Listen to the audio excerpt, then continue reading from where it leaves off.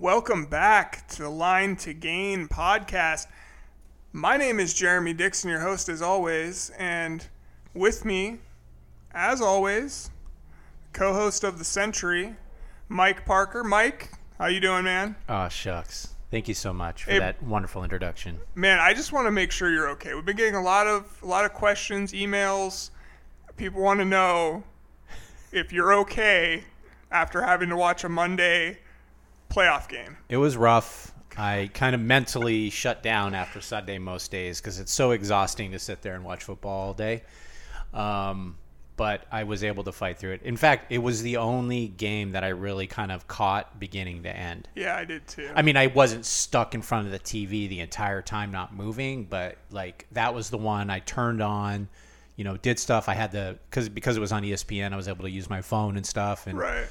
Sit and, chat with my family while I was kind of peeking at it. That's cool. Well, this is the super Wildcard weekend edition of the Line to Game podcast.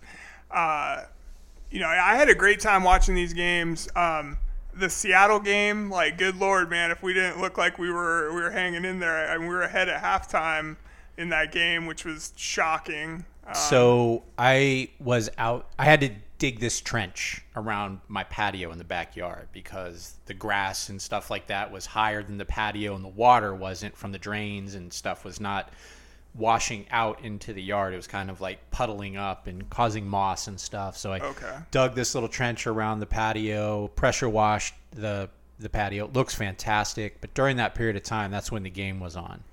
So I'm power washing, and my daughter is watching our new puppy in the TV room, like just inside from where I am. Right. And it's 13-7 at that point. And I go, oh, wow, Seattle's in a good position. And Emmy goes, my daughter, says, well, they're losing, though. And I go, yeah, but they're one possession away. Right. If they score a touchdown here, they're going to be up by one against one of the best teams in the NFL. So I go back to my pressure washing. I peek my head around the corner. Maybe 5 or 10 minutes later, I actually missed the 50-yard touchdown pass. It was great. To DK Metcalf. But they were up 14-13. They went up 16-14 and then 17-16. And then all hell broke loose.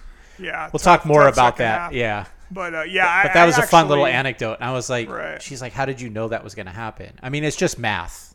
Right. Well, I went to my brother Brandon's son Crew's last basketball game was on Saturday. Man, that's a mouthful. Can you say that 3 times fast? Yeah, right. So anyway, I told Brandon's son's Cruises. No, Brandon's son Crew. It was Cruises. his last. Cruise is cruise. Isn't it just cruise? Plural for crew is cruise. You want possessive. Cruises. Okay, whatever. Anyway, is there multiple crews? No, there's just one of them. There's one. So you're talking about his game. Yes. That's a possessive game. All right. I don't. All right. This has gone on long enough. God damn it.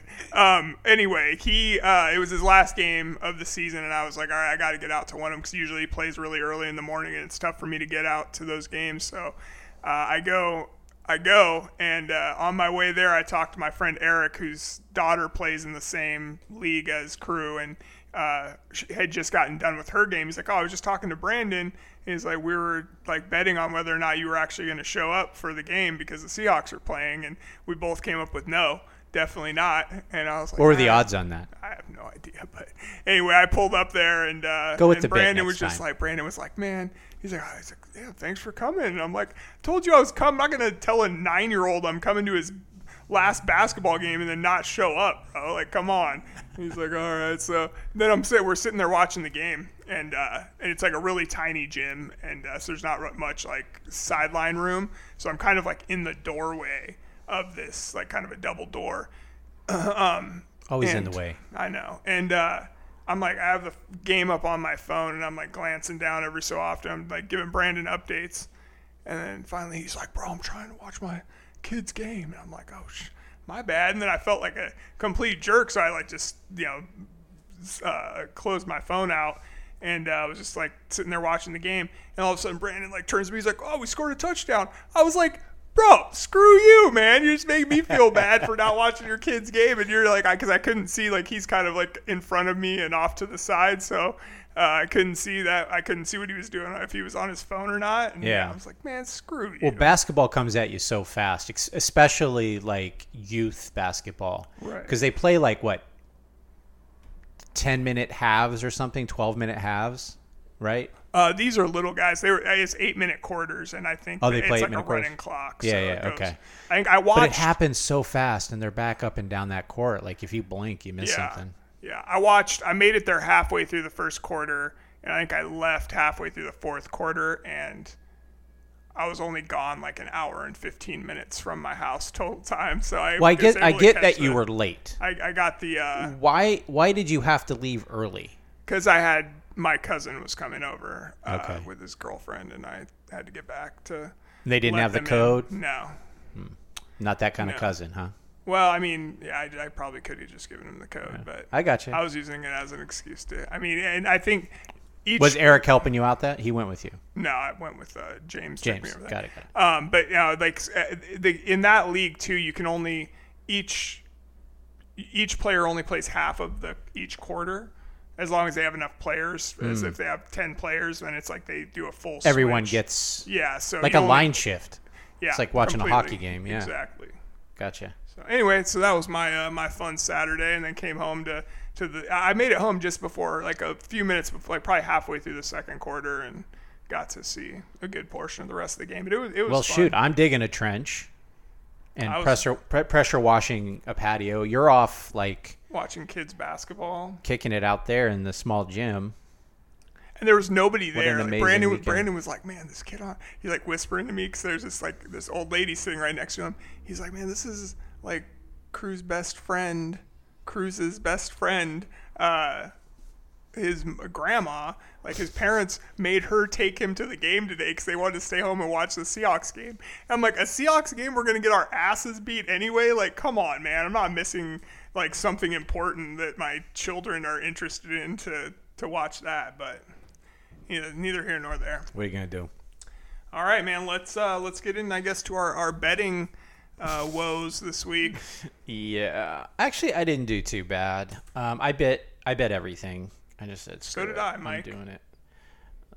I had first one I lost, obviously. Well, we had a couple of bets going. One was a gentleman's bet. We're gonna pick who we think's gonna win and compare. We'll go over those after. Yeah, we picked the same damn thing. So I think we went pretty good all week until we got to Dallas Tampa Bay, right? Am I right with that one? Yeah, okay. I think so. So we'll get into the details of that. But my first one was Seattle at San Francisco. I had the money line and then the under 42.5. My expectation here was low scoring, kind of defensive game. But San Francisco about blew that money line out of the water. Yeah, they did, certainly. So I ended up losing that bet. Second bet, I actually won. I had the Jacksonville money line plus 108. So that was a fun time. I was not panicking. I mean, not really panicking, but I mean, obviously at the beginning of that game, I was a little weary. Miami at Buffalo. I had Buffalo minus 13.5, and they managed to keep that super close, so I lost that. Me too. I hit the over at 43.5. Giants money line, took that straight up, won that.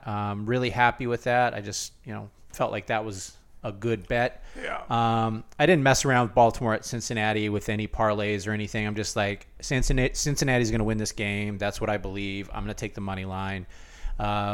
Wasn't a lot of, it was minus 335 at the time. So it's just like, wasn't a lot there, but it helped. So what do you win on? You only win like $33 on that, right? Well, the payout's $129. So if you bet $100. So it's 29. You'd have to bet 335 to win 100 on minus 335. Yeah, bet 335 to win 100. Yeah. So you bet 335 on that game? No, one. Oh, you bet $100. Yeah. So then you're only getting like $30 back. $29.85. Oh, I thought you said $129. Yeah, but with the payout, Gotcha, the 100 gotcha, that I gotcha. automatically My bad. I We're put good. down. All right, my bad. All right, back to the program. All right, and then obviously Dallas and Tampa Bay. I picked the Tampa Bay money line plus 126. Take a shot. Mostly because I hate Dallas. Yeah. And I lost that. So I'm up 275.85 for the wildcard weekend, the super wildcard weekend. And because we're starting fresh, that's my running total as well, 275.85. How'd you do? So I took 49ers plus 9.5 versus Seahawks. Won that. Jacksonville plus 2 versus the Chargers. Won that. Buffalo minus 13 versus Miami. Lost that. New York Giants money line at Minnesota. What was that? What was the payout on that one? Because I don't think I had that factored in properly. The Giants money line at Minnesota? Yeah, what'd you win on that? Plus 138. Okay, so all right, so I won 138. So that actually is better for me. Okay, I had Cincinnati minus 7.5 versus Baltimore. Obviously, lost that. And Tampa Bay plus 2.5 versus Dallas, lost that as well. So I was 3-3 on the week, but the 130, what'd you say, minus 138 or plus 138? Plus 138. Yeah. That actually got me. I'm plus $8 on the week. So fancy. Yeah. So not doing nearly as good as old Mike here, but get yourself a latte. We're gonna Well, you kind of went with like you were playing spreads and money lines pretty much. I did right? actually win a parlay this week too. I bet the under on the Cincinnati, like in real life. I bet the under on the Cincinnati Ravens game, and no, on the over. I'm sorry, because the over under was 40, and it got to 41, but it looked like it was going to be a breeze. Right. But the kicker for Cincinnati missed the extra point at the first touchdown. I'm like, that's probably going to come back and haunt me, and it almost did. Then I picked Dallas on the money line, and the under 45.5 in the game on Monday night, and the final, like Vegas is so good. They nailed it. It was 45. That's with 4 missed extra points. Wait, did you have a kicker on that? Huh? The half? On the over, did you have the? Did you? I took the under. Oh, you took the under. Yes. Okay. So I was just under the kicker. So I just was like, thank God the kicker, like God bless that man, missed 4 extra points, Mike, and then Tampa Bay went for 2 one time to try to get it, try to Yep. You have to catch up, and they missed the 2 points. So that's like any one of those goes the other way, I'm losing. But you know, it's hilarious because after things like that happen, you just, I don't know, maybe you don't, but I look at myself as a genius. I know, no, I was like. Well, Man, and I got this all figured out. This is I great. almost took the payout like 4 times too, because Dallas was up by a lot, but there was like tick no up and tick there up. was like barely any. It was like 30-6 or whatever, like midway through the 31-6, like midway through the fourth quarter, and I'm like, all right, well, like they're gonna offer me a payout, and they were offering me. I was only a $5 parlay to win like 25 or something, but. Did you send Maher an edible arrangement? I did, man. Sweet. I just sent him some edibles. I feel like he needed to kill the pain a little bit. We are in Washington State. It's fine. Okay. All right. All right. So, and then I guess, do you want to run down our playoff contest? Was we both picked the 49ers, Jacksonville, Buffalo, Giants, Cincinnati, and Tampa Bay. Yep. So we won. So 5-1, both of us. Yeah, we pretty much took chalk. Nothing Yeah. fun there, but No. yeah. Nope, not at all. And yeah, so we'll see how those go later in the episode. But yeah, let's get into these games, Mike. We got All right. say what, 7 games to go over? 6 games, yeah. 6 games. All right, so 2 Saturday, 3 on obviously. Sunday, and 1 on Monday. All right, Seattle at San Francisco. As we discussed, this game was really close in the first half. Seattle was up 17-16 at halftime. There was certainly this feeling at the time, at least for me, that Seattle had a chance to upset San Francisco here. Like they had figured out the matrix all of a sudden.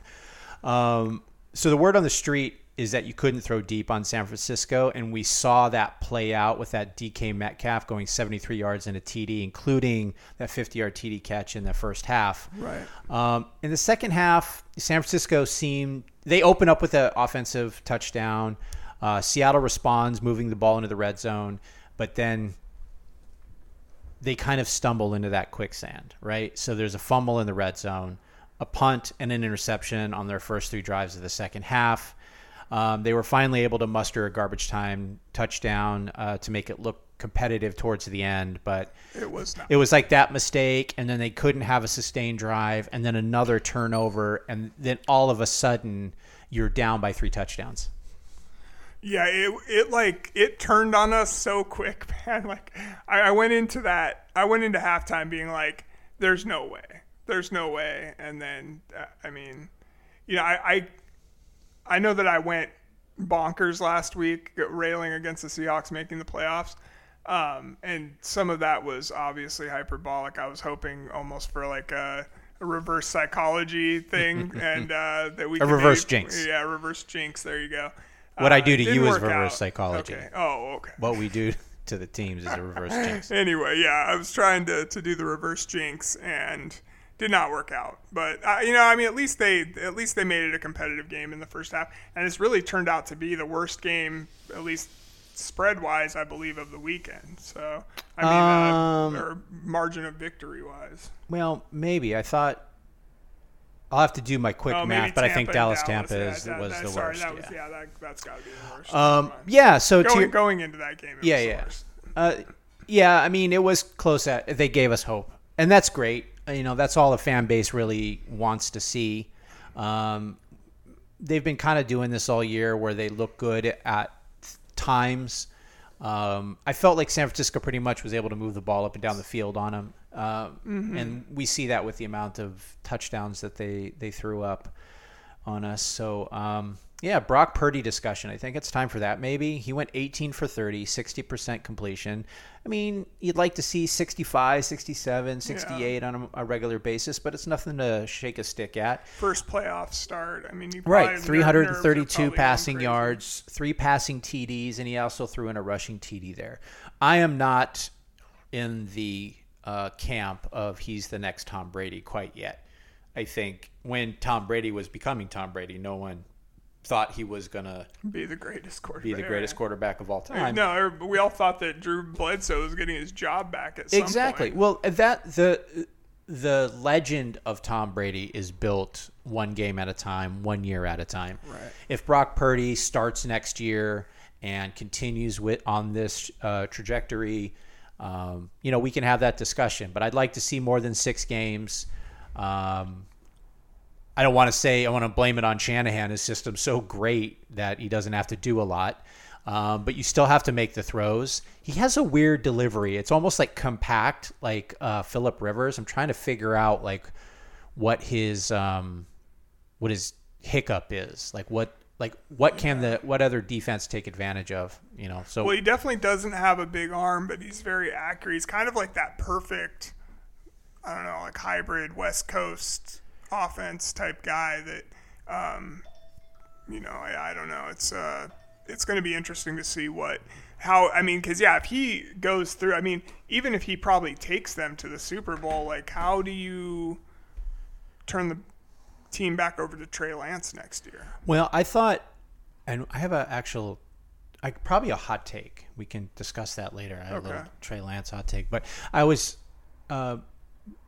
Benjamin Solak of The Ringer he was doing analysis of Tua and the system that Mike McDaniel had in throwing into windows at specific points, and how accurate he was and how much that helped. He does have some limitations. Obviously, doesn't have a big arm on the long throws. Well, sure. His offensive line is allowing that to happen as well. But that aside, there's some limitations. And we saw that, for example, with Goff, with the Rams a few years ago. There was limitations. They were able to scheme him to be better than he was capable, but there becomes a point when you need that next level player. So you go out and you get Matt Stafford. To kind of complete that. So I wonder what the next level is. What's the perfect quarterback right now for a Shanahan offense? Probably Aaron Rodgers.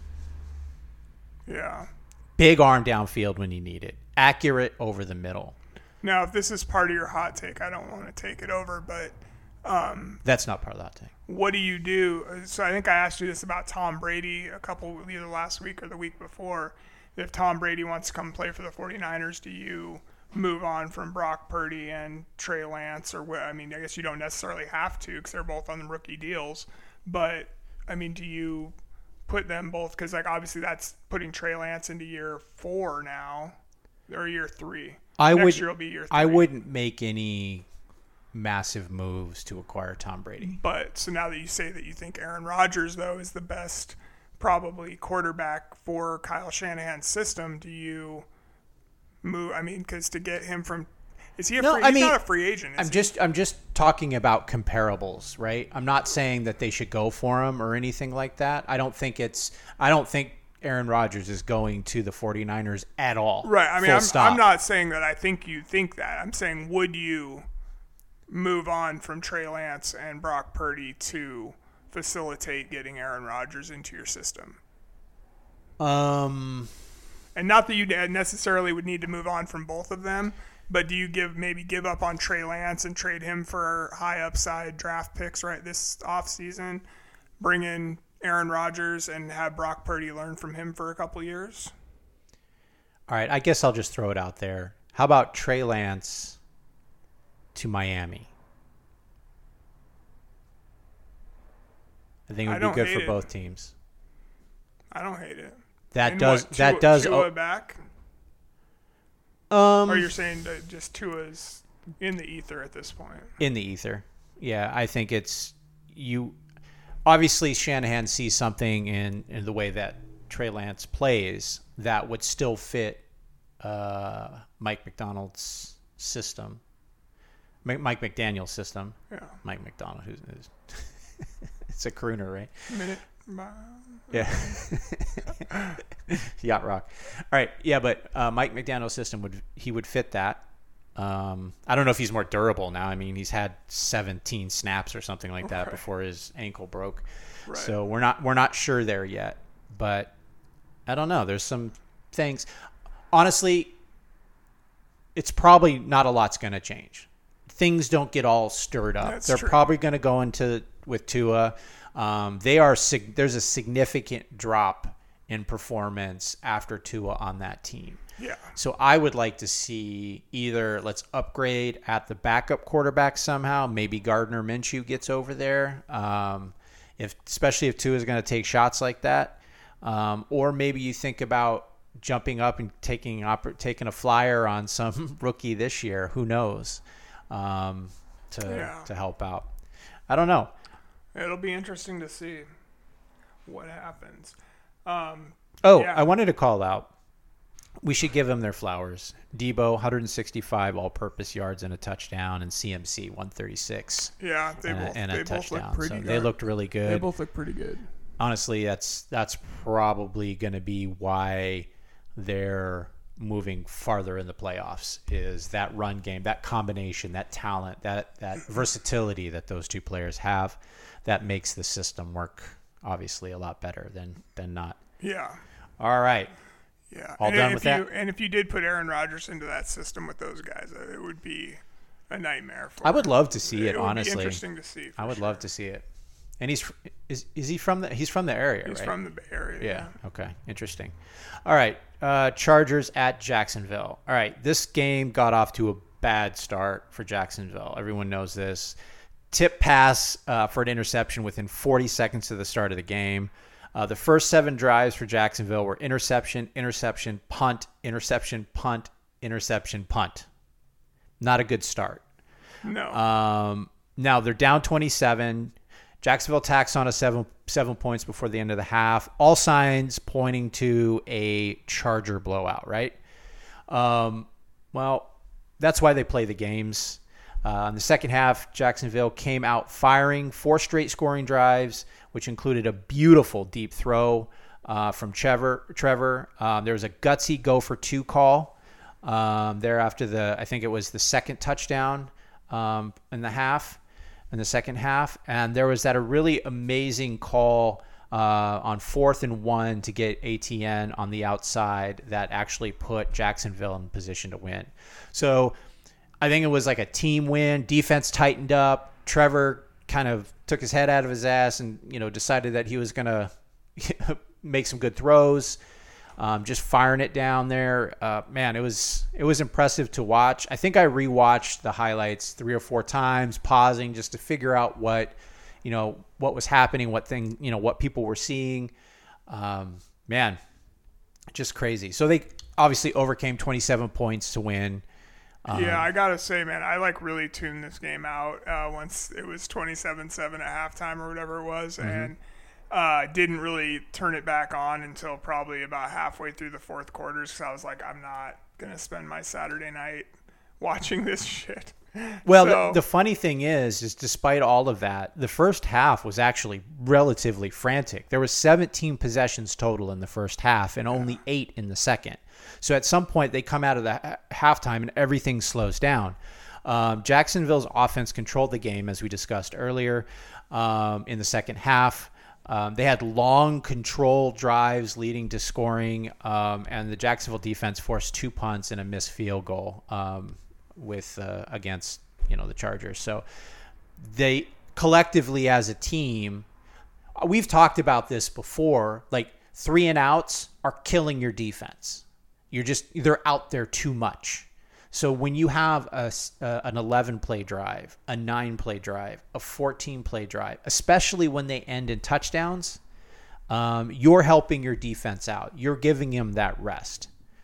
And you're making the Chargers, which are a West Coast style offense, you're keeping them cold. Yeah,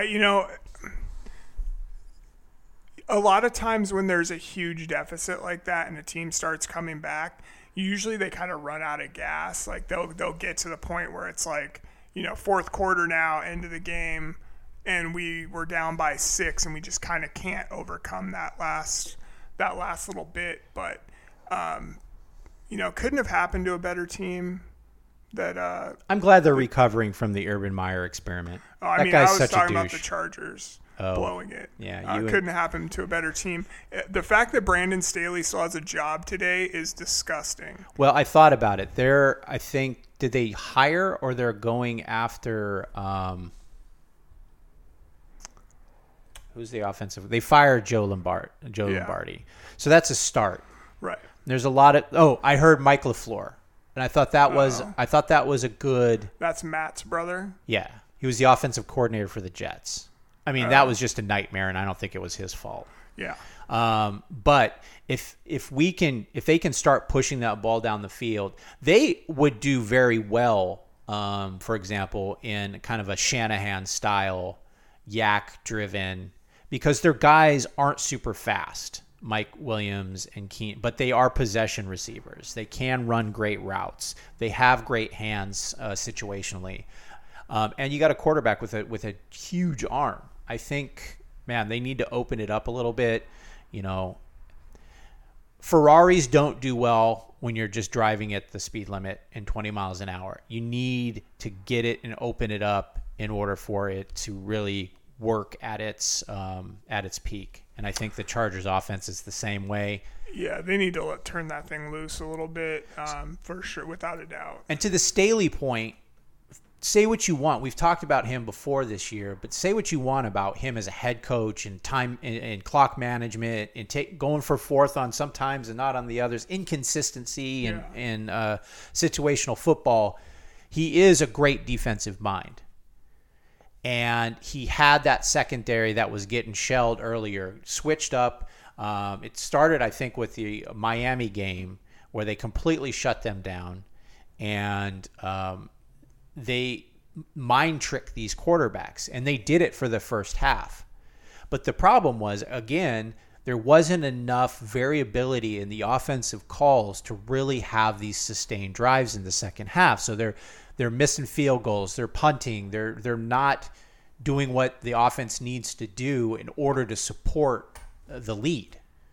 And they put a lot on the defense at that point. So I think Defensively, they should be good next year if they can get a nice offensive quarterback or a coordinator that seems to understand, the players that they have and how to best utilize them. I think the sky's the limit for them. They should be a better team. I would think so. Yeah. But how much better? What do they have? They were 9-8. No, 10-6 this year, right? I'm sorry, 10-7.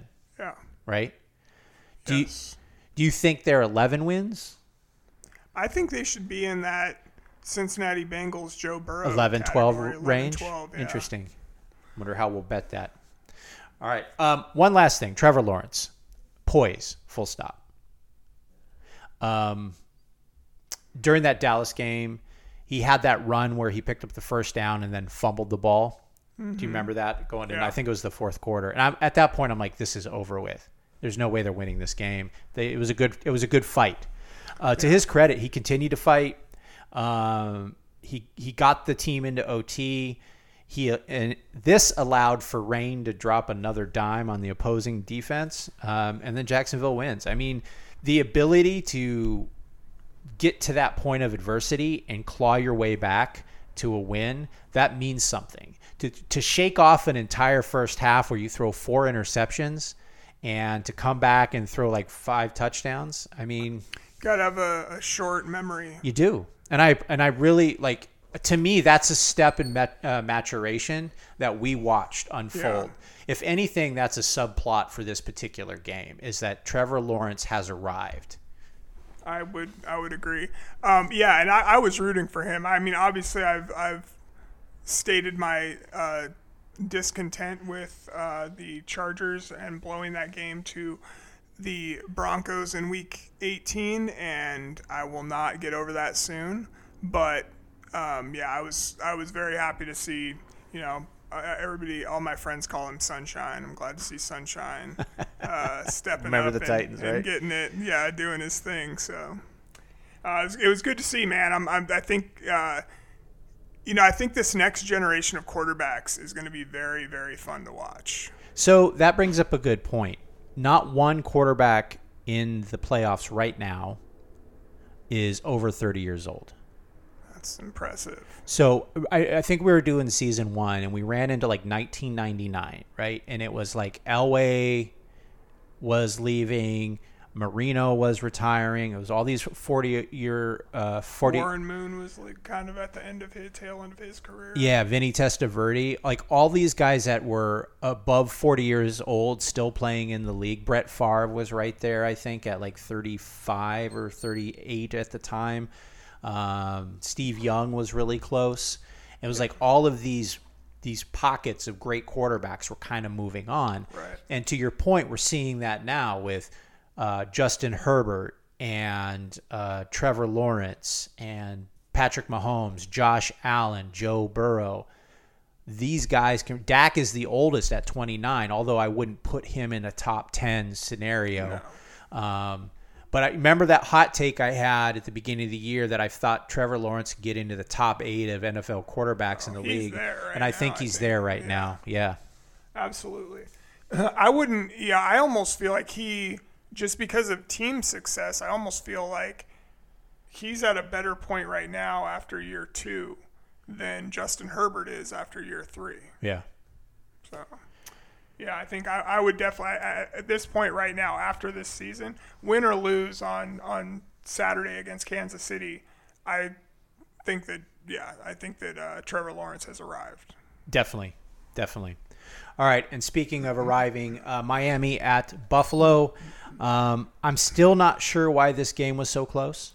Like, even to watch the highlights, I was like, they should be dominating right now, the Bills. A little bit troubling, Mike, I would have to say. And I'm to the point where were they overlooking? I mean, did they just think they were going to breeze by this game because they're playing Sage Rosenfels or Skylar? Don't call me Sage Rosenfels Thompson or whatever his name is. I love how you I don't know if it's deliberate. It's probably a little deliberate now, I assume, but just like butchering Skylar Thompson's name. So yeah, I mean, do you think it had to have been them kind of looking past to having to play Cincinnati in the next round? Yeah, I think Josh was doing, YOLO stuff. He took 7 sacks. That's he threw crazy. 2 interceptions. He had that fumble for a touchdown. I saw a stat on NFL Primetime that said it's the first time that in the playoffs, that it's only the third time in the 2000s that winning quarterback in the playoffs has been sacked 7 or more times. It's bonkers. And I think like all the other ones are from like. And the he does it to 60s extend 70s. plays. I think he has this air of confidence about him where I'm just going to sit in the pocket here, like a 220 pound or 240 pound, defensive end's not going to pull me down. So I'm just going to hang in here. I'm going to let my routes open up. It's not going to hurt.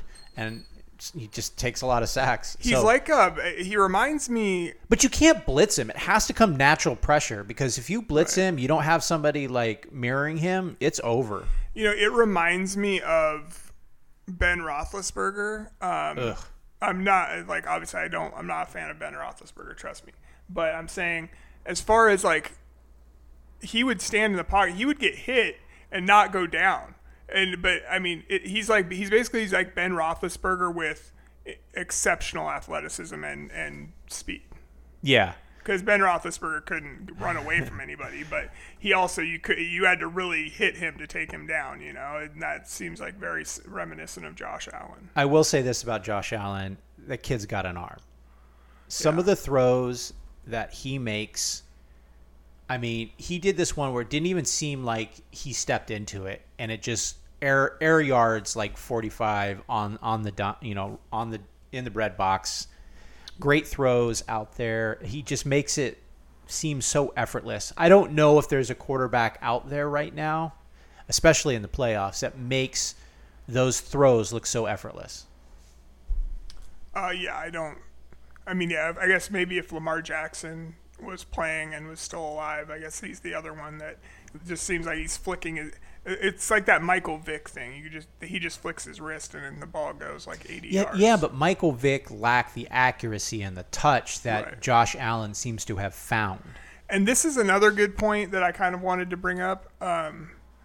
Because coming out of college, that was like the knock on him, was his accuracy. And you don't see a lot of players, like that seems to be like the toughest thing to teach a quarterback is accuracy. Right. And so, like, I'm impressed. That makes me even more impressed by because Josh you have Allen. to slow down. You have to get your throwing platform correct. You have to know where you're going. You have to have your foot placement right. You have to know how many steps back you're going. What line? What are you going to hit? When do you let it go? How do you lead the the receiver? There's so many things to process in fractions of seconds. If you're just like I'm Hulk, I'm gonna launch this into the helmet of my receiver, you're not really paying too much attention to that. Yeah, totally. It's how you evolve over time, right? Because even Elway loses the big arm, but he's smart. Peyton Manning loses that arm, the arm that he did have, but he is able to get his team to the Super Bowl in part because of his defense, but also because he's smart at manipulating defenses and throwing accurate balls. So it's important. To me, this game demonstrates why you keep coaching talents like Mike McDaniels. Like there's a buzz about like let's get rid of him. He didn't do what we I would wanted have him to gladly. do. I think I texted you at one point because I heard a rumor that John Schneider wants Pete Carroll to retire. Obviously, the Seahawks are never going to fire Pete Carroll, but he wanted him to retire. And I was like, man, if the Dolphins are dumb enough to cut Mike or fire Mike McDaniel, I would take him on the Seahawks in a heartbeat. Yeah. Well, I mean, his offensive philosophies, like Shanahan's, they're from the same tree, are pretty plug and play. It's like get your accurate quarterback, but you can kind of move and manipulate the offense around like the type of players that you have. In any time that you have that level of system that West Coast style, you're able to change it to fit your group.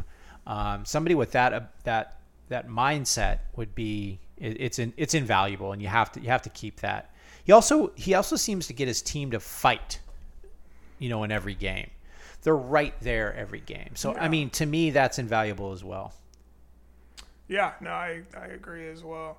I like him, and I think if Tua is able to come back, God willing, from these concussions, or if hopefully he's able to get a quarterback in there to really, utilize his offense, because he seems like he's got a brilliant mind for offense, and I'm definitely wishing him well.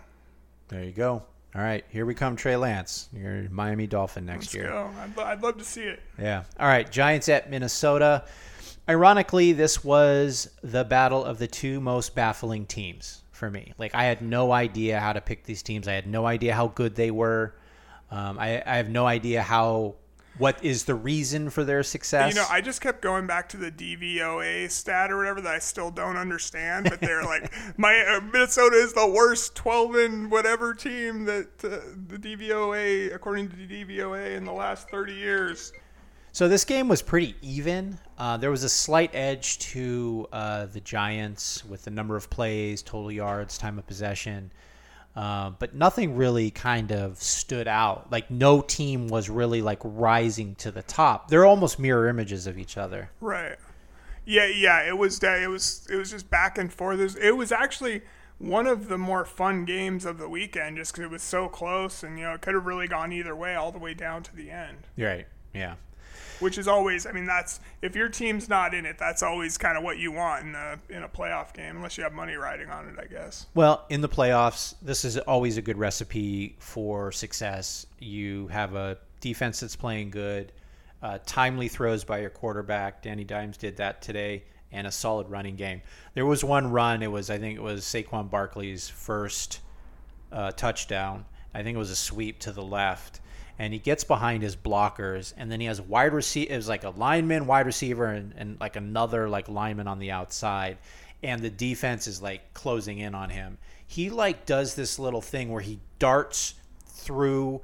I don't know, like Maze Runner when the doors are closing in on you, just dart through it, and he just fired like out of a cannon into the end zone. I thought his vision on that run was pretty stellar. And then the power when he ran over the defensive tackle with the second one. Yeah. So he's playing at another level right now. So it's good to see that, especially after his injury problems. And Danny Dimes played a great game.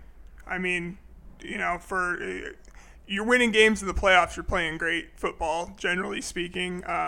Because, obviously their defense still gave up 30-some points. So is he market correcting Joe Flacco? Maybe. Like that one really good year, that one really good run, and then he signs like a contract, $150 million, 7-year contract. Look, he goes out and beats the Eagles this weekend, man. He can probably just the Giants probably can't let him go at that That's point. Honestly the toughest one for me to kind of gauge right now. So we'll talk about that a little later. For sure. Anything else on this Giants-Minnesota game? No, just I think was this Saquon Barkley's first playoff game?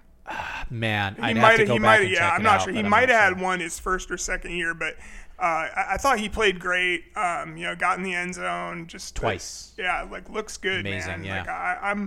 I'm a big I have a lot of stock in Saquon, and I'm happy to see him playing well. Saquon stock. All right, so next we have Baltimore at Cincinnati. Oof, this game was really sloppy. Baltimore actually won all of the offensive stats, like plays ran, total yards, time of possession. I thought Huntley played pretty admirably. Ultimately, it was decision to jump too early on that touchdown attempt. Good Lord. They're calling it the fumble in the jungle. I like it. It was a 14-point swing, and it decided the game. That was. I'm not sure there's much more to talk about. No, I mean that's what it was, man. And see, I love when the big guys get some love. And what's Hubbard? Is that? Run. That ball just fell right in his hands, and I'm like, there's no way he's getting all the way down the field. And I'm like, holy crap. Oh. And then his blocker almost does a block in the back at the end. Just when you look at it from the right side of the field to looking at Sam's right side, it was not even close. He actually chipped him before, but more than that, all he had to do was recognize that he was coming up on his left and then get in front of him. Yeah. And I was like, dude, that guy's going to catch him. Who was it? It was the tight end. It was Mark Andrews. Mark Andrews, yeah. Almost caught him. And I was like, they're going to tackle him because that whole convoy is not paying attention to him. And I was like, wow, that's a tight end that's running, running everyone down. I mean, Mark Andrews is a freak athlete, though. But, yeah, I hear you, man. And it was a defensive lineman that he's running down, but still. He had like a 20-minute head start. 30-yard head start on him. Like, let's see if we can catch you. So I was like, man, all you had to do as the linebacker, all I had to do was just kind of get in front of him, and I was just like, they were really lucky that happened. Amazing play. Because I don't know if you don't get in the end zone right there, Sam Hubbard, like, does Burrow? Maybe they are up by 3. And as soon as I guess was it like, would have been man, 10. I was like, get him the oxygen. Oh, they were tied at 17. Yeah. Yeah. Okay. Yeah, I was like, get him the oxygen, and then like the next thing you see is him with the oxygen mask on, like flexing for the camera. Yeah. It was hilarious. Loved it. Well, that's your game. Yeah. Conclusion: their future is in trouble. And I've heard a lot of people, kind of national talking heads, saying that after he didn't play this week, that Lamar Jackson's probably done. They're going to let him go, it sounds like. I mean, can you imagine? I mean, he's like probably top 10 quarterback. He was a unanimous when he's MVP. He won the MVP award 3 years ago unanimously. Yeah. It's going to be hard to pull the plug. Didn't they fire Greg Roman? He's gone? Did they? I'm not sure. I'll have to look that up. But yeah. I thought they were shifting everything away from him. That's going to be really interesting, man. Are they a move up candidate to get one of the top 3 quarterbacks? I mean, they're saying Anthony Richardson is like a bigger, kind of stronger, faster version. The last thing Lamar they Jackson. need right now is a project. I know. I agree. I think they would be more likely to be a candidate to go get like Derek Carr or one of those kind of guys. I just think that's what they're going to do. Honestly, I don't know if that's a great idea. If I'm thinking about, they don't have any. They have no support for Carr. There's no way that he can work with those. He's not good enough to overcome how bad their skill position is. That defense is great. I would say if they had a ball control quarterback like Carr, that also would be good. They do have the great tight end, though. Yeah, but you need more than that. You need more. You need to have the threat outside. And they are. You can only run. And they're a great running so team. Much. A lot of their running is going off of Lamar Jackson.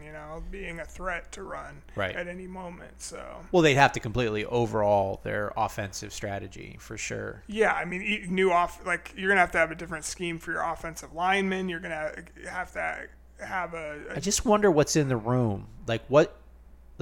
In the halls of the Baltimore Ravens, what's going on in that, in the ops department, trying to figure out what they want to do. How are they evaluating a quarterback? Yeah. It just doesn't make any sense. I don't know. I mean, and it's funny. Seattle's the one that I honestly would be okay with Seattle going out and getting Lamar Jackson this offseason.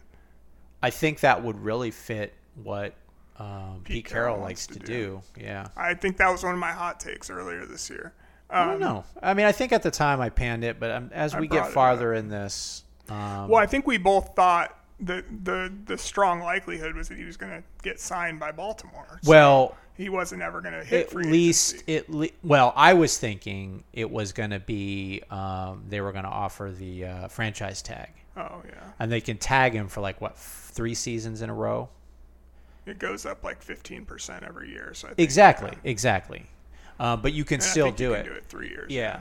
So that's what I thought was going to happen. Yeah. But it even sounds right now like that they're not even going to do that.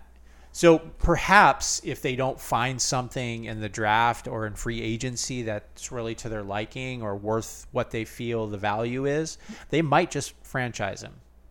But I would be wary about having him play unhappy under a contract. Yeah, I mean, they could... Because he's already shown, Well, they could franchise him to trade him, too, like the Seahawks did with Frank Clark a few years ago. Sure. Sign and trade, the old NBA deal, yeah. huh? But I feel like with him coming off of an injury too and not being a very accurate quarterback, that's definitely risky. I like to put it aside that he's not an accurate quarterback. He's not like Patrick Mahomes or anything like that. He's not Aaron Rodgers except for this year. At the same time, give him some weapons to use, and who knows what that might look like. He can get the ball downfield. But Sammy Watkins came out this week too before the game and was like, "Man, really wish we had Lamar or something." Yeah, like just kind of threw some shade at him too. A lot of contention going on right now. Sounds like the players are not too happy with him. A story to watch. For sure. So. All right. Speaking of stories, Dallas at Tampa Bay. I'm going to call him Dak now because he finally had a game with no interceptions. In fact, he had a spectacular game going 25 for 33, 75% completion, 305, 4 passing TDs and a rushing TD. I have to give him his flowers. I mean, he played a great game. Dallas scored on half of their possessions, all touchdowns. So, I mean, is Dallas's defense really, really good, or is Tampa Bay's offense atrocious? I think Tampa Bay's offensive line is worse than Cowboys' defensive line is good. I still think they're good, probably top 5, but I think there's some injuries in there that, keeps me from going. But I will say Micah Parsons was almost taking the snap. Yeah. He is on another level right now, the way he's playing. Well, let's look at Maher. We made some jokes earlier. He missed 4 point-after touchdowns. In the playoffs, when you're squeaking by 2-3 points at a shot, you squeak by in an under because of him. Kudos to you. But if you want to win, that might play a little factor into a game coming up.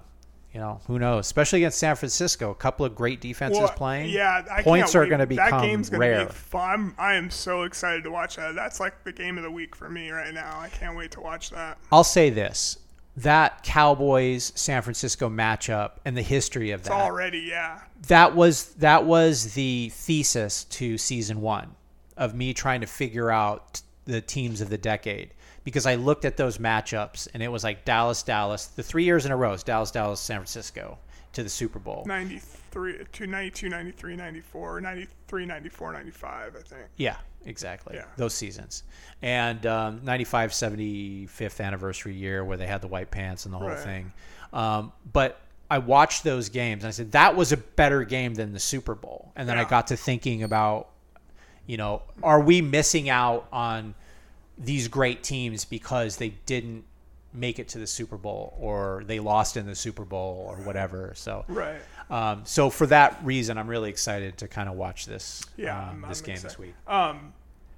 Yeah, well, and to your point with Mar, it already changed their thinking because I think they right after they had scored the 4 touchdowns, missed all 4 extra points, they're up 24-0. The next possession they could have gone for on Dak's rushing touchdown. That drive, they got stopped on like 4th and 1, 4th and 2, and they went for it instead. I remember that. Yeah, that's what I thought. Obviously, I mean, it was clear that they didn't want. They didn't have faith in him. And then went for 2 on the touchdown, I believe. Well, Maher's in trouble, no question. But who's in more trouble is the Tampa Bay Buccaneers. Right now they have a bad coach. That defense did not want any part of that game. They looked dejected. I was watching the player, like Evans would go out and the ball wouldn't get to him and he'd just loaf back, or there's a look on his face like, all right, no, all right, it was a miss, we'll get him next time. It was like, damn, we're getting our asses handed to us. I don't even want to be here right now. And that's the whole team looked like. Tom Brady, obviously not Mr. Positive body language anyway most of the time, but he looked just defeated. Like he couldn't wait to get to Cabo or wherever he's going on vacation. Their Mike linebacker, Tampa, Levante David, looks cooked. Like he that couldn't guy's keep like with gotta anybody. Be damn near 39 or 40, man. He's been around forever. He doesn't look like he can do it, which sucks, for Tampa, because they run this Tampa 2 still to this day, which is very reliant on that middle linebacker being to drop back into those open spaces in the middle of the field and the side of the field. Right. If he's not able to close those gaps and make tackles, I mean, this whole defense falls apart, which is what we saw on Monday.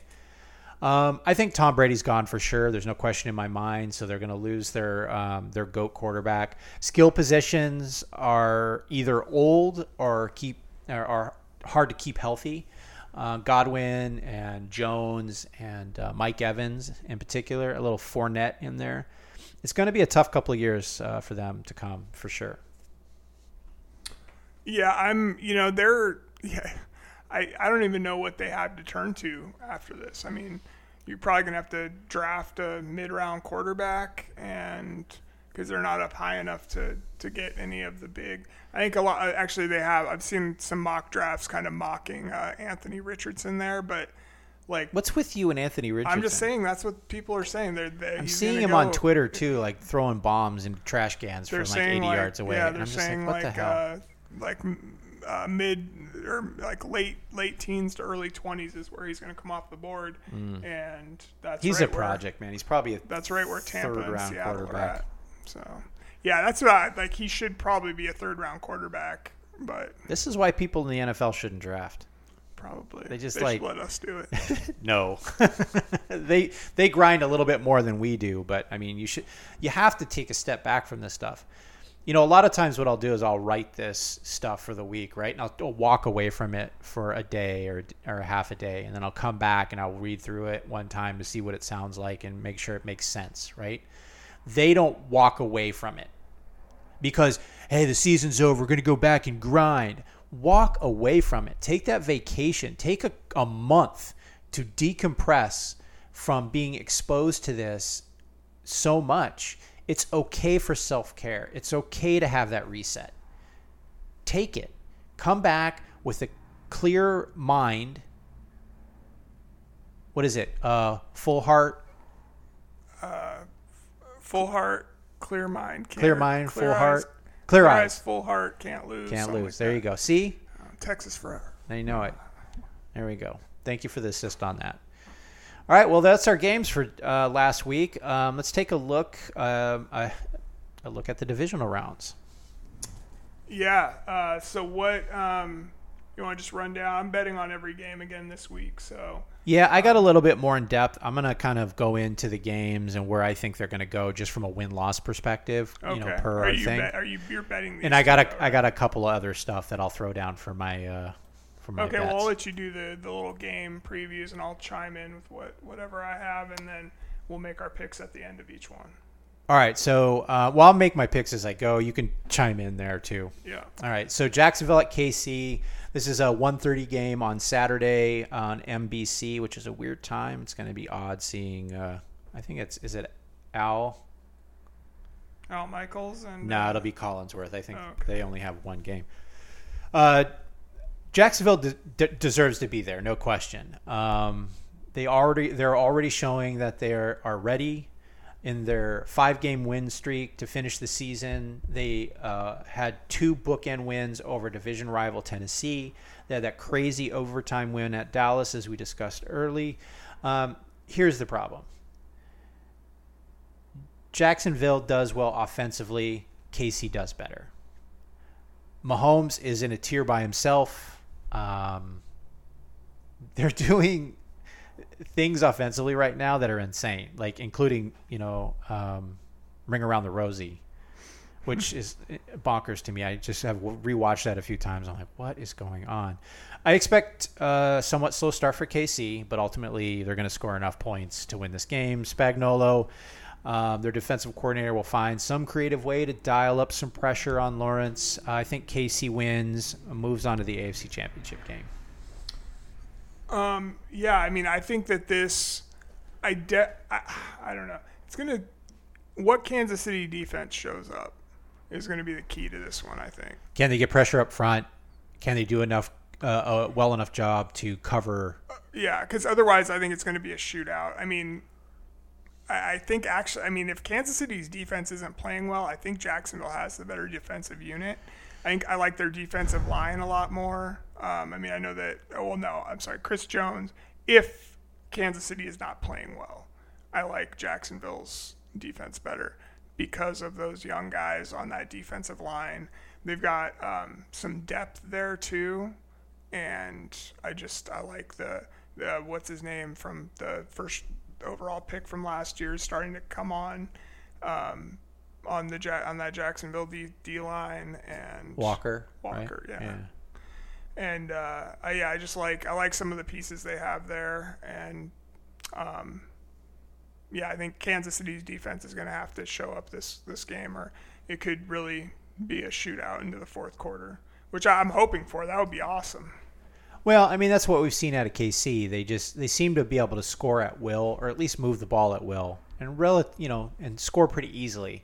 It's the defense that's giving up long drives and touchdowns, points. This is going to be a track meet, I think, and I think KC's just faster. All right, moving on to the New York Giants at Philly. This is a 5:15 game on Fox on Saturday.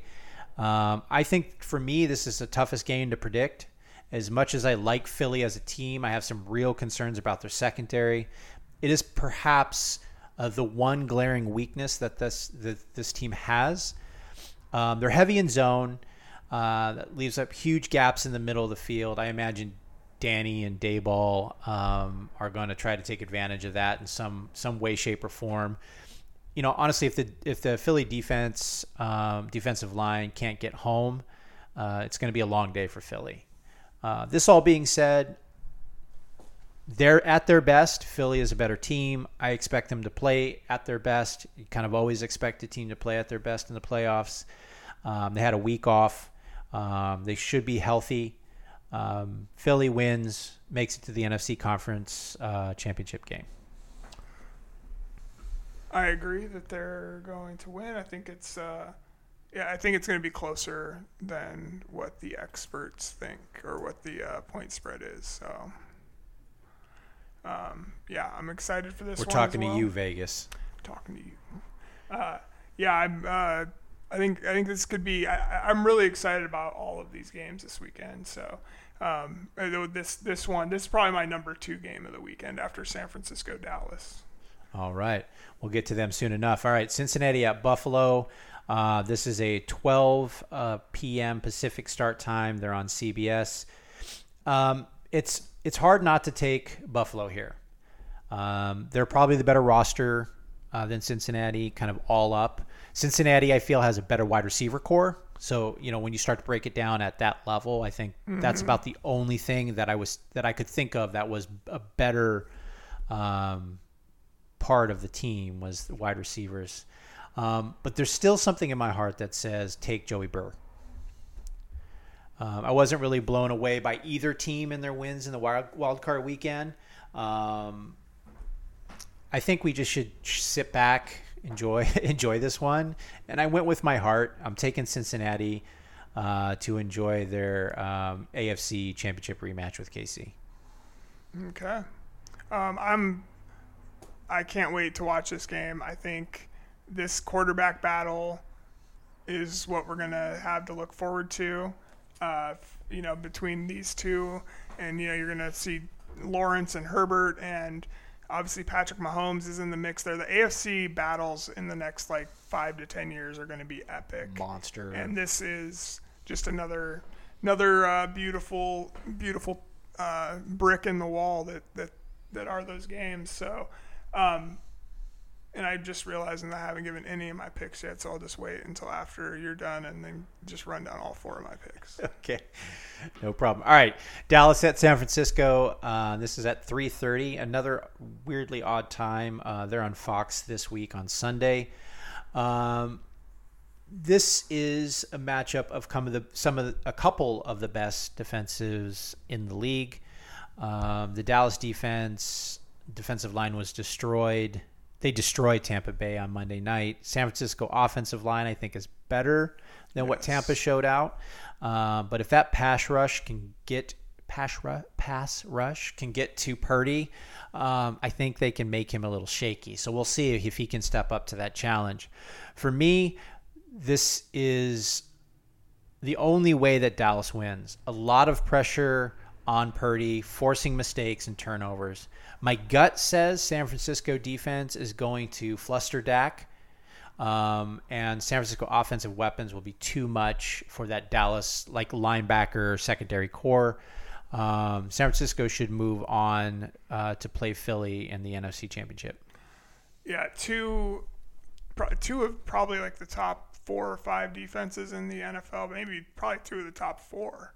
Sure. And it's gonna be epic, man. I think that it's gonna come down to those offensive lines and how they can hold up to the pass rush on either side of the ball, because Nick Bosa and why am I blanking on the kid for Dallas? The linebacker Parsons. Good Lord, man, those guys are monsters, and I think I can't wait. This is going to be such a great weekend of football, man. It's definitely a nice nightcap for this divisional weekend, for sure. Okay, so my picks for so you just gave your pick. You didn't give your bets, right? You just gave your picks. I gave my picks, not my bets. You're right. Okay, so my picks, I took Kansas City as well. I took Philadelphia. I'm taking Buffalo. I can't go against Buffalo at Joey home Burr in January, and then San Francisco as well. All right. All chalk. Sorry. Chalk. I know it's exciting. All right. Well, at least we have some variation there. Yeah, at least one's off. All right. So this is the way it works in the playoffs. Everything's so tight. Right. All right. So the bets that I'm putting out: Jacksonville at KC. I'm taking -1.5, point and a half, or 8.5. Let me say that again. KC -8.5, and I'm going to do the over 52.5. That's a big You son over. Of a bitch. That's the same. I have the exact same bet on that game. I'm like, all right, I'm going to throw. I was like, this is a big number, but screw it. I'm trying to make some money here. So. And I have to look at all my overs, but I don't think I hit on it very much. That's plus 234, so that's a nice little payout there. For the Giants, I took them plus 7.5 at Philly, and an A.J. Brown anytime touchdown. Ooh. That'll be how big is that? Plus 329. Okay. I took the New York Jets plus 7.5 and an A.J. No, I'm just kidding. And and the over 48.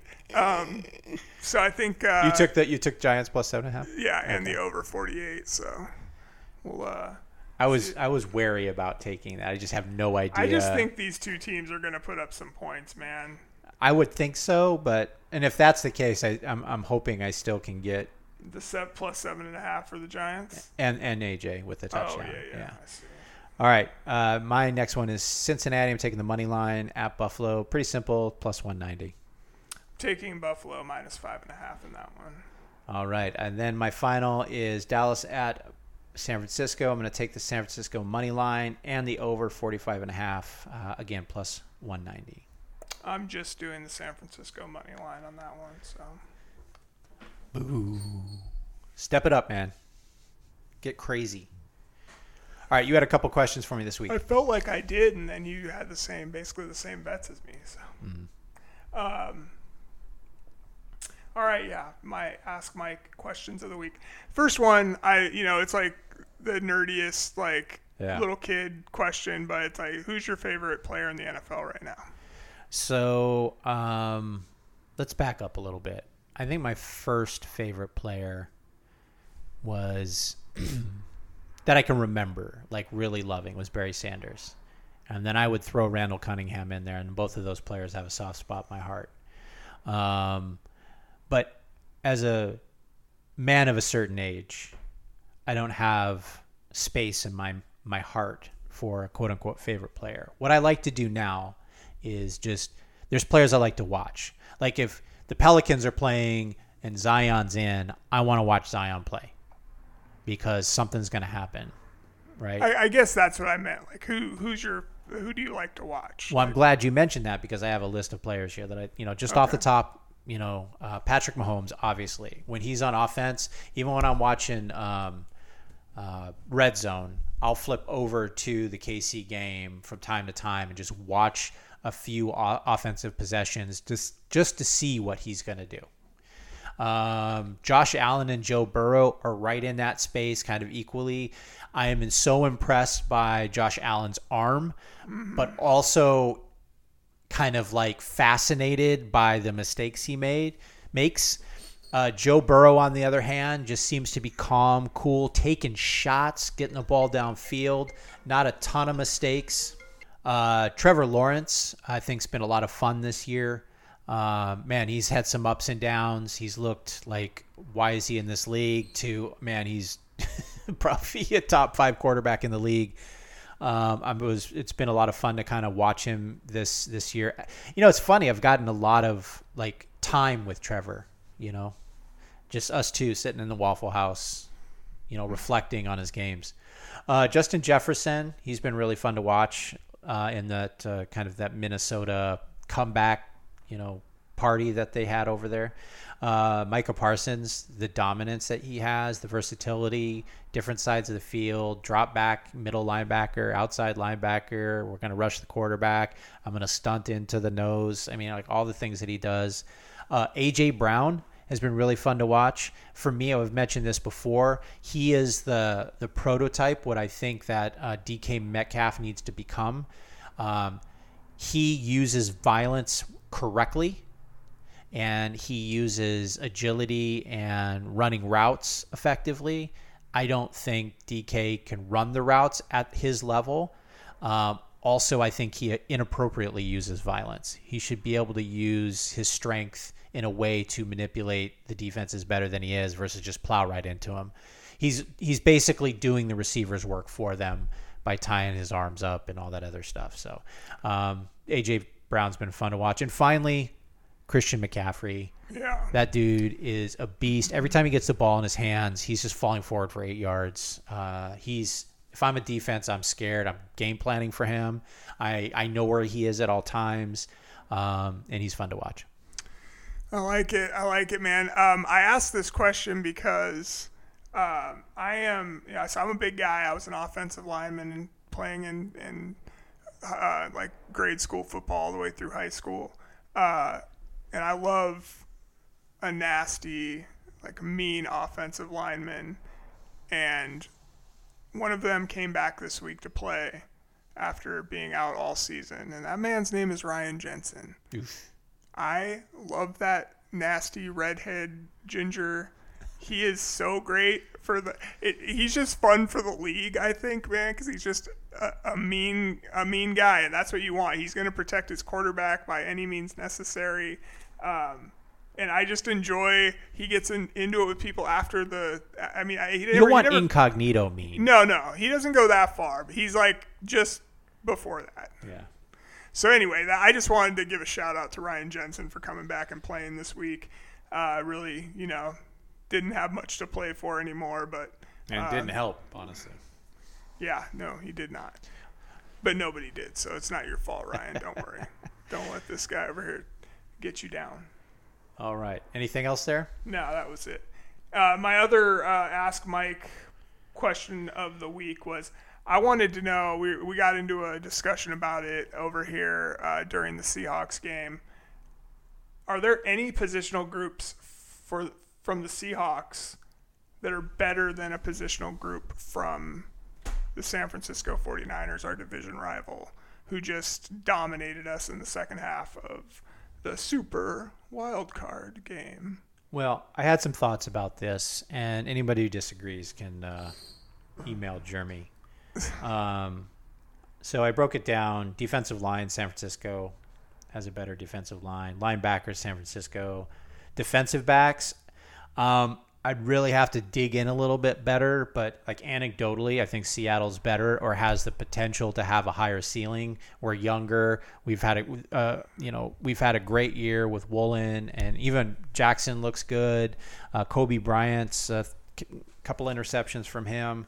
I've liked what I've seen. In the future, we probably have. I think they're better than us right now. I don't know, man. I don't know. Isn't Denzel Ward, wasn't he like an all-pro this year? Yeah, he's good. For sure. Like, I'm not trying to take away from that, but I think their defense, their secondary especially, benefits from that pass rush and that the fact that their linebackers kill anything within 15, 20 yards of the line of scrimmage. Okay. So you're giving DBs to Seattle. I'd lean Seattle, but I don't want to call it a push. It's kind of, I mean, I think at best that's a push, but I'll okay. Okay. Jeremy says it's a push. No, we'll go with your lean. For the audience. We'll go with your lean. Okay. We'll just keep It's keep semantics, track. really. Okay, offensive line. This, I think, is a push. I think San Francisco has the best offensive lineman with Trent Williams. But our entire line as a unit might be better. I do think we need to upgrade at the center position. To your point, I think we need some nastiness in there. And right guard, probably. Yeah, so I think there's some work to be done on that offensive line, at least some depth. Quarterback right now, I would say Seattle, barely. I don't like Garoppolo at all. I still full stop, Geno's better than Garoppolo. Yeah. We don't know what Trey Lance is. I mean, he has a broken wheel. Purdy's 7 games in. I get it. 7-0 playoff game. He won against, the aforementioned Geno Smith. But I think right now in the league, there's more people that have faith in what Geno's been able to do and who he is as a person and all that kind of other stuff than the unknown quantity Purdy. Running back, San Francisco, hands down, no question. This is where we kind of differed. I said San Francisco has a better wide receiver group. I think Brandon Ayuk, the 1 and 2s, Brandon Ayuk and Debo, I think are better than DK and Lockett. I think they're better for obviously the system that they run. Both of them were kick returners back. So you have Christian McCaffrey, you have Debo, you have Ayuk, who all returned punts in college. Great after the catch, good hands. They know how to get open. The versatility that Debo offers at the running back position and where you can move him, around the field. And and one more thing, I'm just not impressed with DK's route running ability. I can't say this enough. He needs to improve in that space and then use his leverage better. I think if you watch the tape, he just runs into defensive backs. I think that's a huge problem for me. Right. In the way I look at it is that Debo is the best of the 4. If you're taking Debo and Ayuk and Lockett and DK, I think Debo is the best. DK's 2. DK's 2. Ayuk's Lockett's, 3. I say Lockett's 3, and Ayuk. I'm not impressed by Ayuk. He's not special to me at all, and I think that Tyler Lockett has a special ability to get open. I don't believe Tyler Lockett is playing much longer. True. And I think he makes a lot of business decisions, which is his right. But I think there's no yak with him. Right. Yeah. He's getting down and saving his brain. So got to sell them houses. All right. Then I separated special teams from kicker and punter. I think our kicker and our punter are hands down better than the 49ers, and I think it's a push for general special teams. So when we were all arguing about it over here during the Seahawks game, and I'm going to be honest that there was a bottle of Howler Head whiskey was like 3/4 of the way gone by the time we started this conversation.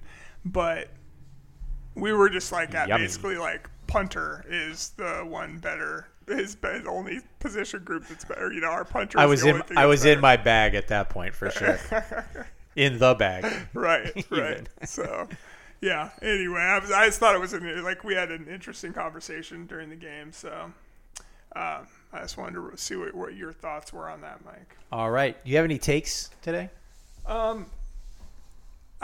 So one of my takes, I think somebody is definitely giving the Raiders a first-round pick for Derek Carr. Oof. And I think that is probably one of the worst ideas ever. I almost passed out. But, I think there's a lot of chatter from these kind of talking heads on the internet and on ESPN and whatnot talking about it, and I'm just like, how is that a thing? Show his last 3 games. Just every snap he takes in those last 3 games.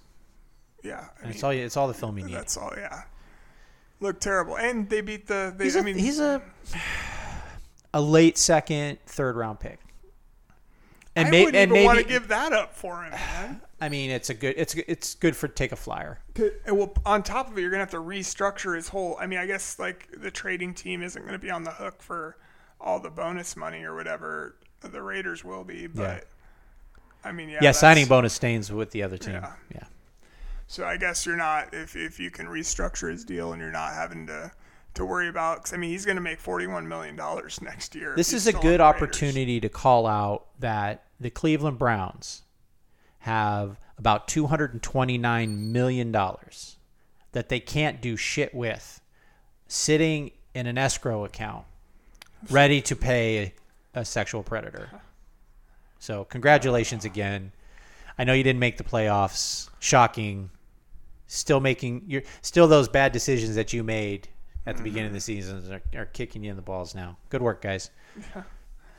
All right. So my my other hot take for take corner. Is it related to the Browns? No, it's related to the Raiders as well. And that I think Tom Brady's going to end up in Las Vegas next year. Well, and I think it's a terrible idea. I think that offensive line is going to get him killed. Yeah. I think that alone means no. I think that, I mean, maybe they try to invest in it, but you need time for an offensive line to kind of, become cohesive. And unlike Deshaun Watson, Tom Brady understands that no means no. Yeah, good point. Good point. All right, so those are my only 2. Did you have anything? No, I kind of sprinkle my takes in. Yeah. I've been doing that the last because I give my takes in those moments anyway. Right. So, and then I have a whole bunch of other takes. Right. And the audience has to listen to me ramble on. So. Yeah, I got you, man. It's all good. So speaking of rambling, diversity. Did you have anything? I got a couple. I'll let you go ahead, and then I want to talk about a Netflix documentary I watched. Okay.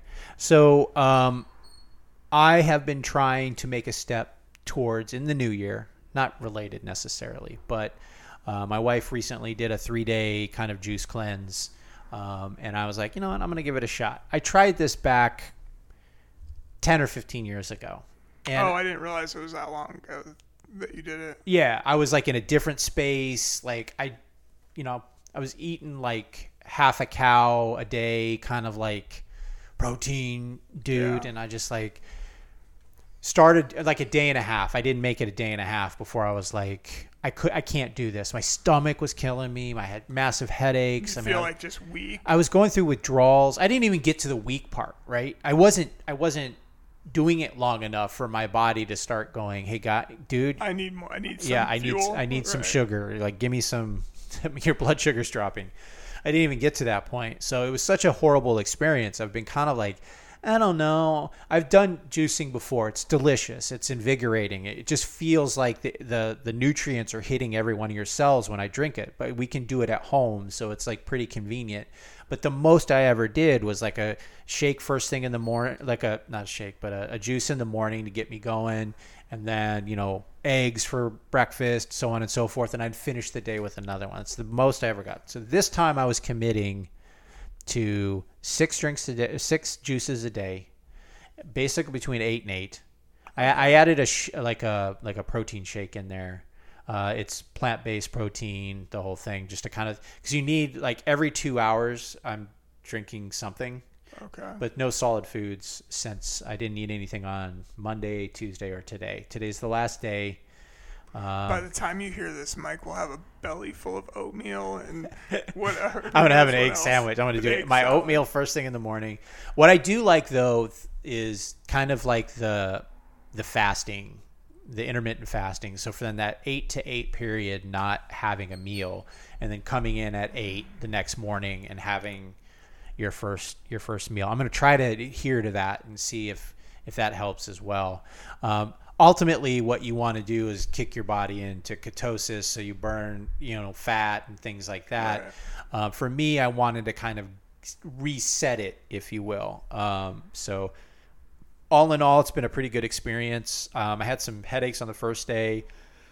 Mostly by the time I get a hunger pang, it's time for another juice, and that really curbs it for about an hour and a half. So it's been really good. I haven't had like the withdrawals of the food or, anything like that. I still am doing coffee in the morning. But outside, just like black coffee, or are you putting any? I put a little oat milk in there, or not oat milk, almond milk. So nothing crazy, but yeah. So that's what I have.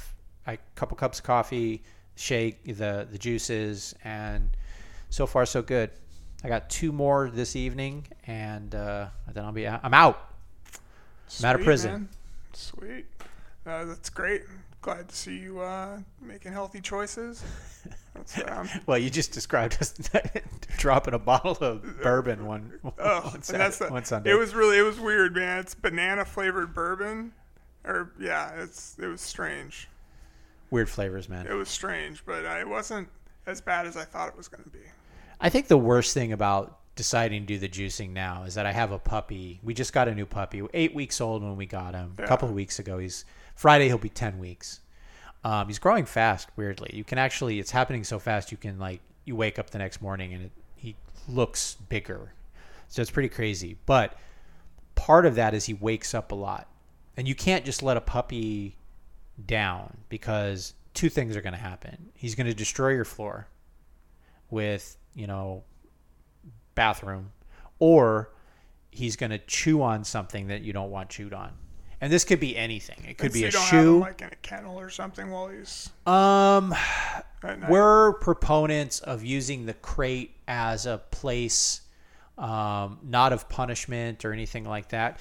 I mean, it's a little corgi. I don't know if we need to crate train. All the other dogs are crate trained, and if we needed to put them in the crate and close the door, but that takes time to kind of assimilate. One of the things we want to do is get him integrated with not only the family but the other pets, and kind of doing what they have a pack mentality. We all know that, and they do better in those scenarios. At least that's my opinion. So we kind of try to maintain that, and then use the crates that we do have for scenarios where like we're going to be gone for 4 hours or something like that. And we don't want them kind of roaming around the house. But ultimately, we'd like to get our pets to where they can just roam around the house and nothing happens. They can hold it for 4 hours. Or my daughter, who stays home usually when me and my wife go do things, she doesn't have to like literally manage them minute to minute. So right.